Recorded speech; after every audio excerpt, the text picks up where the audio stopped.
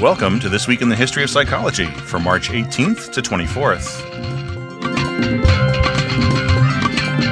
This is your host, Christopher Green of York University in Toronto, Canada. In this episode, we'll first take a brief look at some of the most important events that happened during this week in psychology's past.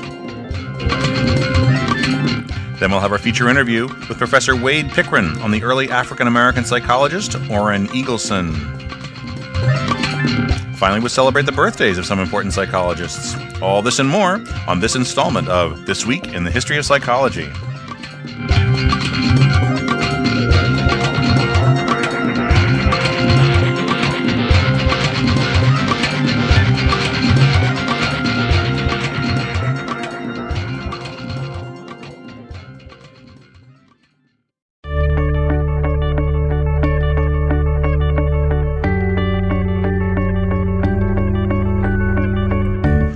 First, for March 18th. In 1869, the first published reference in the United States to the experimental psychology of Gustav Fechner and Wilhelm Wundt was made by Charles Sanders Peirce in a review of Noah Porter's The Human Intellect that appeared in The Nation. Also on March 18th, in 1959, Leon Festinger and J. Merrill Carlsmith's article, Cognitive Consequences of Forced Compliance, was published in the Journal of Abnormal and Social Psychology. This was the cognitive dissonance study in which participants were paid either $1 or $20 to lie about their enjoyment of a boring task. For March 20th, in 1922, physiological psychologist Henri Pierron began a series of experiments on paranormal phenomena at the Sorbonne in Paris. The popular newspaper L'Opinion had urged that studies be done to see whether a spiritual medium, Eva Carrière, could produce ectoplasm under controlled conditions. She could not. For March 21st, in 1960, Eleanor J. Gibson and Richard Walk's article, The Visual Cliff, was published in Scientific American. The article reported studies of depth perception in infants to a broad audience. For March 22nd, in 1973, Albert Bandura's book, Aggression, A Social Learning Analysis, was published. For March 24th, in 1879, Wilhelm Wundt submitted a petition to the Royal Saxon Ministry of Education requesting funds to establish a collection of psychophysical apparatus at the University of Leipzig. Because the petition was denied for lack of funds, Wundt established the first psychological laboratory with his personal equipment. And also for March 24th, in 1980, Senator William Proxmire paid $10,000 in an out-of-court settlement of a defamation suit brought by psychologist Ronald Hutchinson. Proxmire had ridiculed Hutchinson's aggression research in one of his Golden Fleece Award speeches on the misallocation of federal funds.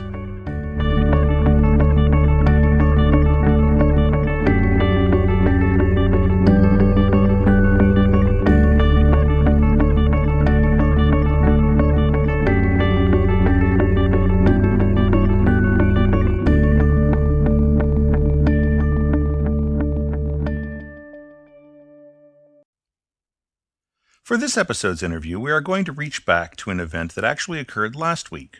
On March 14, 1910, Orrin Wendell Eagleson was born. Eagleson was an early significant African-American psychologist, a graduate of Indiana University, who earned his way through school by working in a shoe repair shop. He landed a position at Spelman College in Atlanta, a prestigious school for black women, where he guided the psychology program for nearly half a century. On the line to talk to us about Eagleson's accomplishments and his remarkable legacy is Professor Wade Pickren of Ryerson University in Toronto.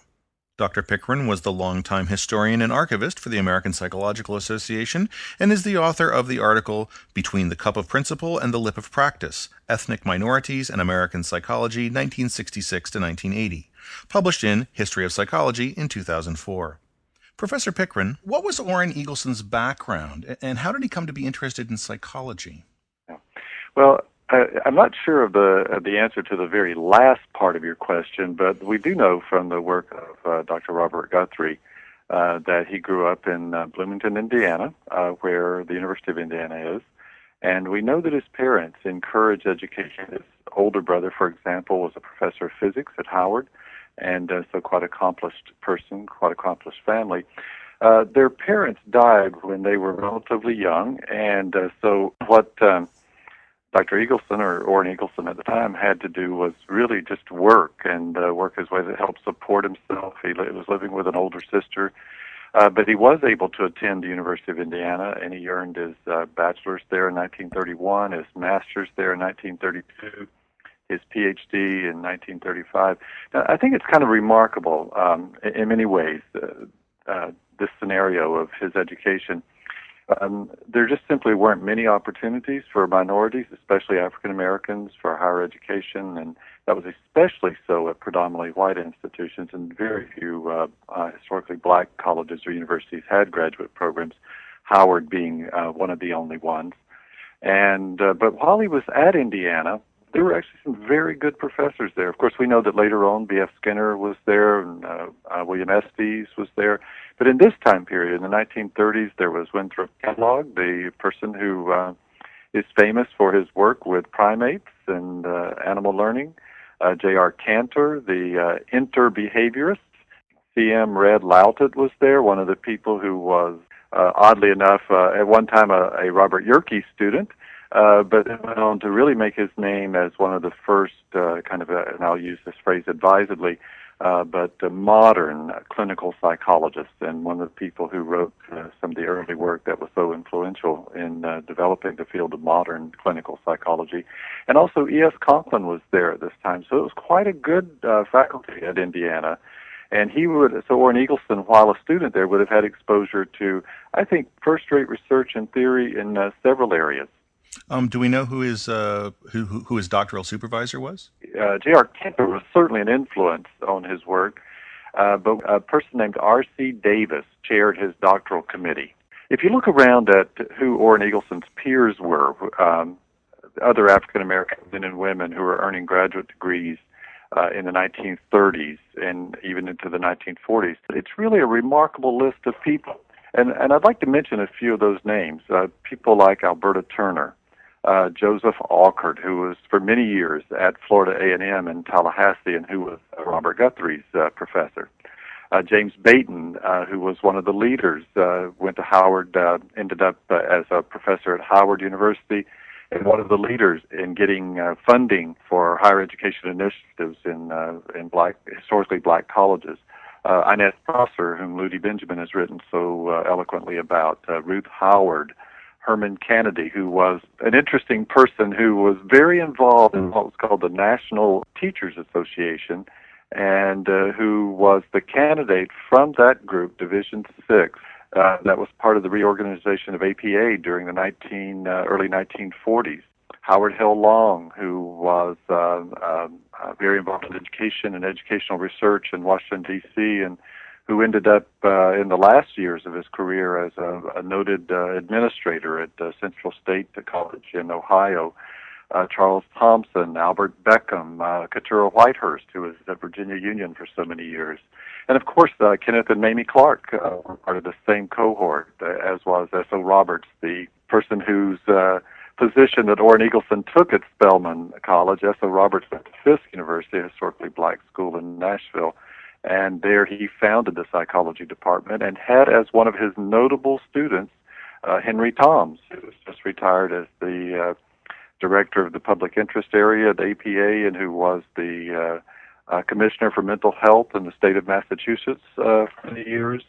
And so this is a remarkable group of men and women who were educated at the same time that Orrin Eagleson was in the 1930s. And if you look back at the research published by many of these men and women in the 1930s and 40s, but you'll see that they published quite a bit on race differences. I put the word race really in quotes here. And they were very careful to use acceptable methodologies of the time, but when you look at their work, what they were doing was subtly, and sometimes not so subtly, undermining the ideology of white racial superiority, using the very methods that white psychologists had used in white psychologists' eyes to show that blacks were inferior. So this is a remarkable group of people who were able to not only get a great education, but then make contributions that served to do away with, in the long run, some of the racism that was in psychology. Now, What I really find interesting about this group, too, is that while most of them made major contributions, and an important contribution of many of these men and women was that they inspired the next generation of African American students. And it was that next generation that ended up making the greater impact on American psychology. But I would argue that this next generation could have only have done so because of their mentors like Orrin Eagleson. Well, now, after earning his PhD at Indiana, Eagleson was hired by Spelman College in Atlanta, where he served as the department chair for 45 years. Now, because Spelman is a traditionally black women's college, he conducted a number of the first psychological studies focusing specifically on African American women.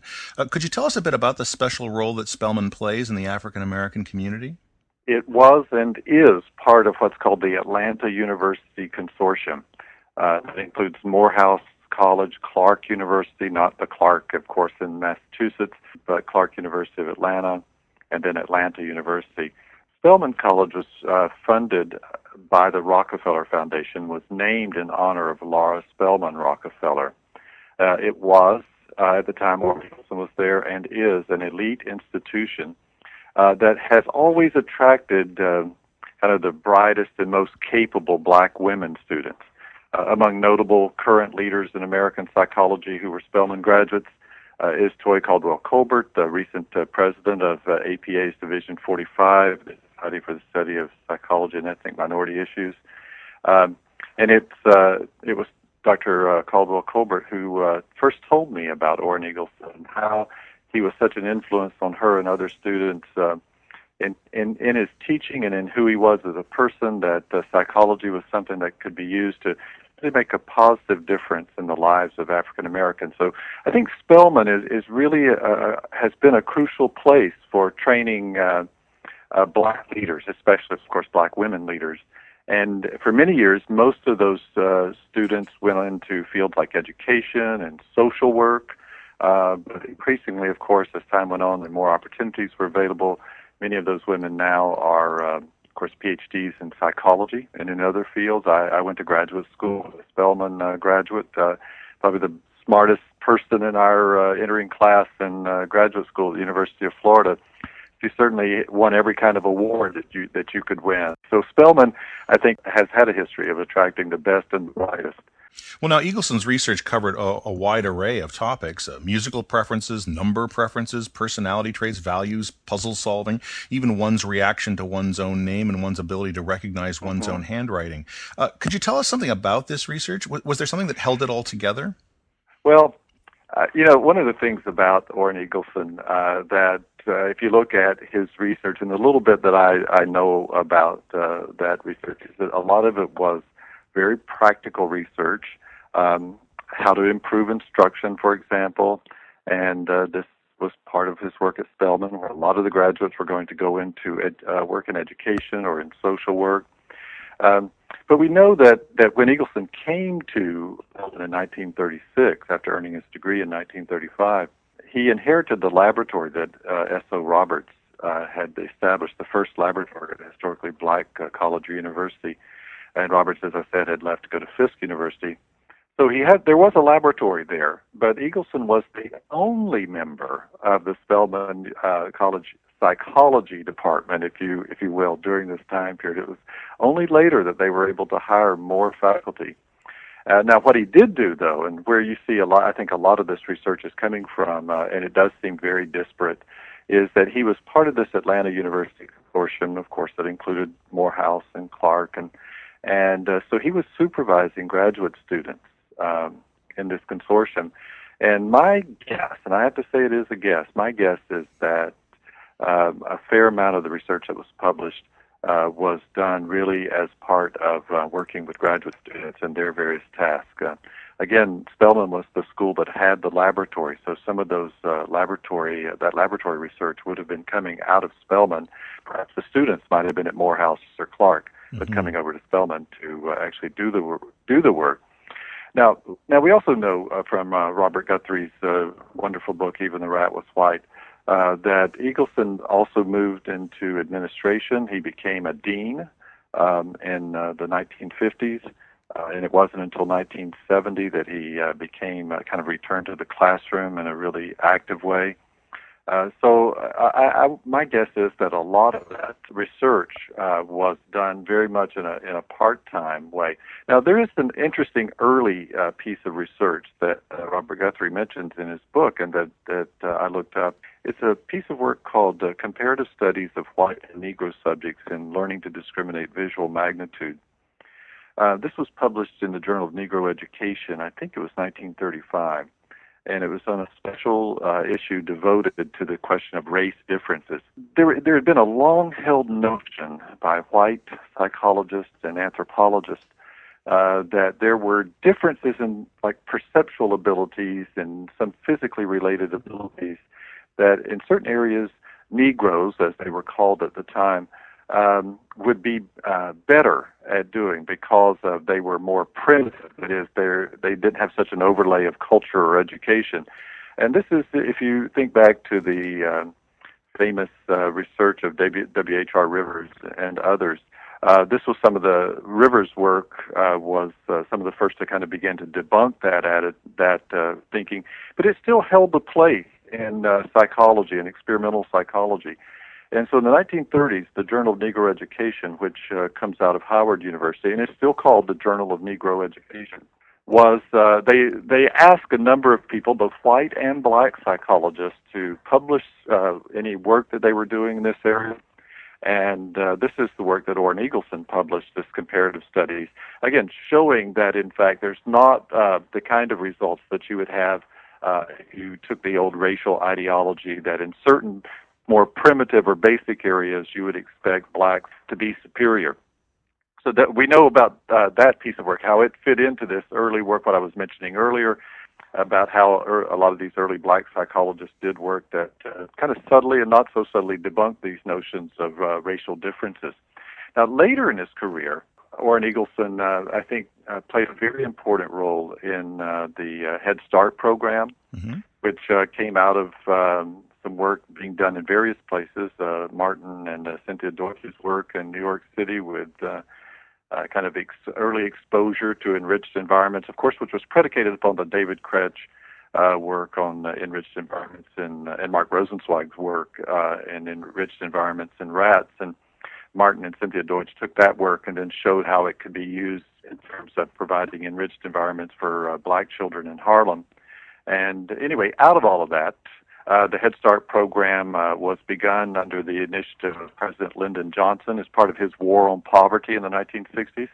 And Orrin Eagleson was one of the few black psychologists to actually be a consultant on the Head Start program, which somebody someday should write a history of the Head Start program that doesn't valorize it, because much of that work was done by white psychologists that really had a very negative view of black families, very much a deficit view, the idea of the tangled pathology of the black family.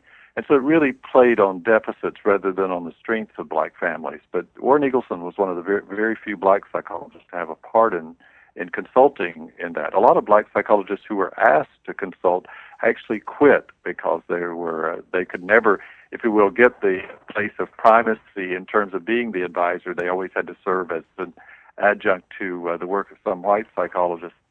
Now, in the 1960s, too, Orrin Eagleson worked with Carolyn Payton, who was an African-American psychologist at Howard University, and she was one of the first directors of the Peace Corps. And that's also another fascinating history that needs to be written, because psychologists were part and parcel of the founding of the Peace Corps, and to this day, I haven't really been able to find any scholarship on that. But nevertheless, Orrin Eagleson was a consultant on how to train Peace Corps volunteers, how to work in different cultures, and really using as a model his work in working in black cultures. And so we know that while there may not be any one particular thread that runs through all of his work, obviously some of it was being done with graduate students at the Atlanta Consortium, but a lot of his work does seem to focus on training and upon education, which of course fits in with what was going on at Spelman College. Now, in 1968, an official association of black psychologists was formed, and the year after, in 1969, an association called the Black Students Psychological Association actually stormed the stage at the American Psychological Association convention and made some demands. Was Orrin Eagleson involved in that? And could you tell us a little bit about that story? By the time 1968 came around, of course, Orrin Eagleson was kind of a senior psychologist at this point. And the ABPSI, the Association of Black Psychologists, was formed by the generation really after Eagleson, that generation I mentioned earlier that, in my view, I think had a larger impact on American psychology. But we do know that Orrin Eagleson was supportive of the whole work of the Association of Black Psychologists and supportive of black psychology. In an interview I did with his student, Toy Caldwell Colbert, she spoke very eloquently about that Eagleson was very supportive of black pride and black nationalism. He did not perhaps see himself in the same way and playing the same role that some of the younger psychologists did, but he was supportive of that. Of course, he was also supportive of the kind of the complementary or corollary movement of the civil rights movement, which was much more of an integrationist movement. But he was not part of the founding of the Association of Black Psychologists, as far as I know. I mean, reading Lee Williams' work on the doctoral dissertation on the founding of ABPSI, I did not see his name in there. Now, all the work of ABPSI was done, almost all of it were male psychologists. There were a couple of women involved. And that all came out of, I think, a time of frustration where they felt like that APA had really dragged its feet about doing anything about the lack of opportunities for black psychologists or minority psychologists in general. They, for example, people like Joseph White and others had received the same degree as their white colleagues, but were having a great deal of trouble finding equivalent kinds of jobs. And I would argue that these were people who built on the work of pioneers like Dr. Eagleson, but I think we're also inspired by the writings of folks like Malcolm X, and they were essentially part of the Black Power or Black nationalist movement that arose in the 1960s that had as a political leaders people like Stokely Carmichael or Eldridge Cleaver. And it was in this kind of setting then that you, as this filtered into academia, that you had associations like the Black Psychologists Forum, the Black Student Psychological Association formed in 1969. But this was also happening in sociology. It was happening in political science. It was happening in anthropology. So it was happening in the various academic disciplines. And I think when I look at that now, what I see is that it's really part of this anti-oppression movement and kind of worldwide movement. It was a decolonization movement. You know, in the 1940s, India had won their independence, and various former colonies in Africa and other places around the world were throwing off or escaping the shackles of colonization, sometimes with disastrous results. But this movement of ABPSI and the Black Student Psychological Association, I really see that as part of this kind of decolonization, anti-oppression movement. But I would also say that without the work of Dr. Eagleson and others of his generation, they could not have accomplished as much as they did or as soon as they did. But by and large, Dr. Eagleson and his group, his generation, were not activists. Now, the story kind of behind this that I think folks like Orrin Eagleson are an important part of is that APA had, in 1963, established as kind of an in-house committee, SPISSY, Division 9 of APA, the Society for the Psychological Study of Social Issues, had put up the money to form a committee. It was called the Committee on Equal Opportunity in Psychology. And they were charged with kind of exploring this lack of opportunity for minority psychologists around the country.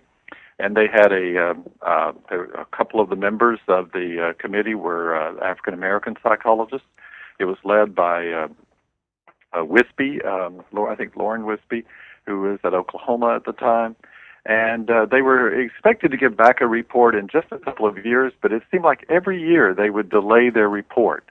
And finally, from the kind of the insider story that I've been told on that, it was Joseph Alkard, who was the Florida black psychologist at Florida A&M, who finally grew so frustrated with Wisby and Wisby's obstructionism that he kind of just took over and basically wrote the report, which appeared in 1968. Well, I mean, this had been going on and on and on. Every year, the APA would promise there'd be a report, and then they would take action. And finally, nothing was happening, and a lot of the younger black psychologist people, I think these are names that are important. Some of these men have now just recently died, but a number of them are still around, thankfully.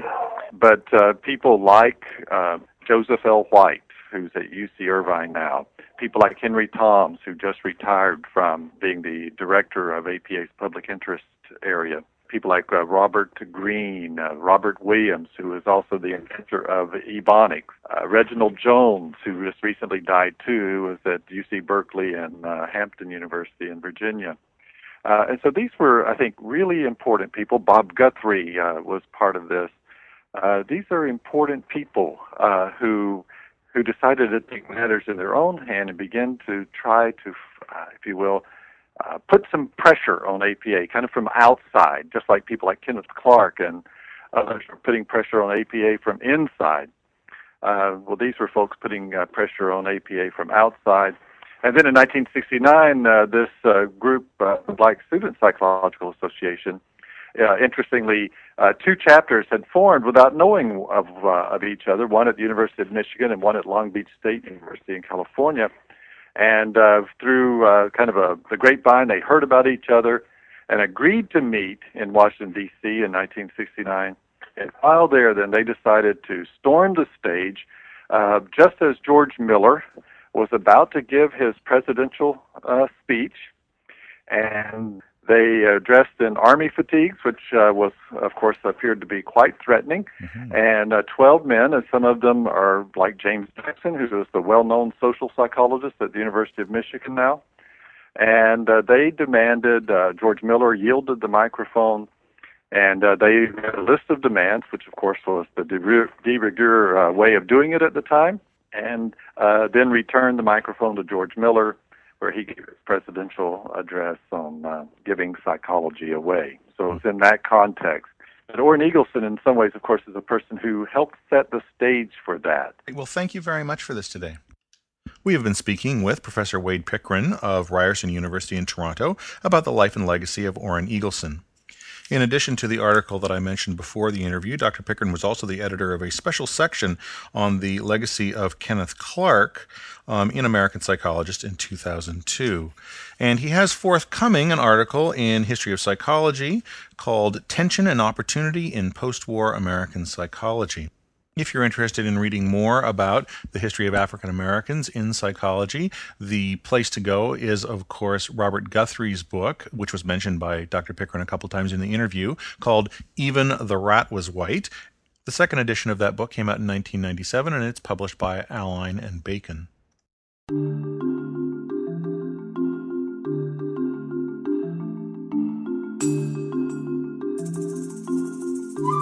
And now it's time for birthdays. First, for March 18th, in 1886, Kurt Kafka was born. Kafka is recognized as one of the founders of Gestalt psychology, and he presented a complete statement of the theory in his book, Principles of Gestalt Psychology, published in 1935. Next, for March 19th, in 1906, Joseph McVicker Hunt was born. Hunt was noted for his studies of the influence of early experience on intelligence and thinking, and he was American Psychological Association president in 1952.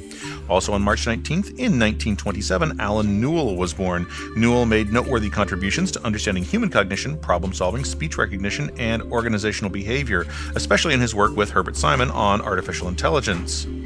For March 20th, in 1904, B.F. Skinner was born. Skinner's radical behaviorism provided a systematic analysis of the effects of consequences on behavior. Next, for March 22nd, in 1889, Walter S. Hunter was born. A comparative psychologist, Hunter invented the delayed reaction and double alternation tests of animal learning.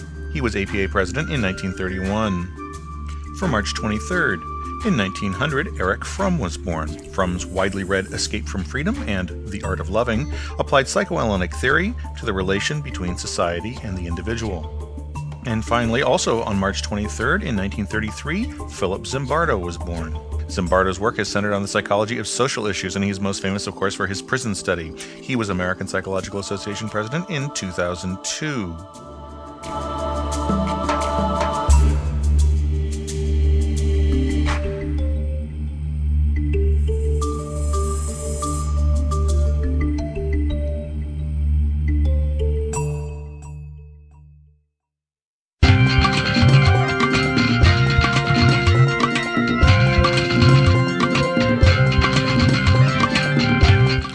That's it for this episode of This Week in the History of Psychology. We would love to hear your comments on the show. You can email us at twithop, that's the initials of This Week in the History of Psychology, TWITHOP at yorku.ca. We would like to thank York University for hosting the program, as well as Michael Guimar for his technical assistance, and especially Warren Street and the American Psychological Association for their website, Today in the History of Psychology, which we use for research and from which we sometimes quote directly. This Week in the History of Psychology is the sole property of Christopher Green. The opinions expressed on This Week in the History of Psychology are not necessarily those of Christopher Green or of York University.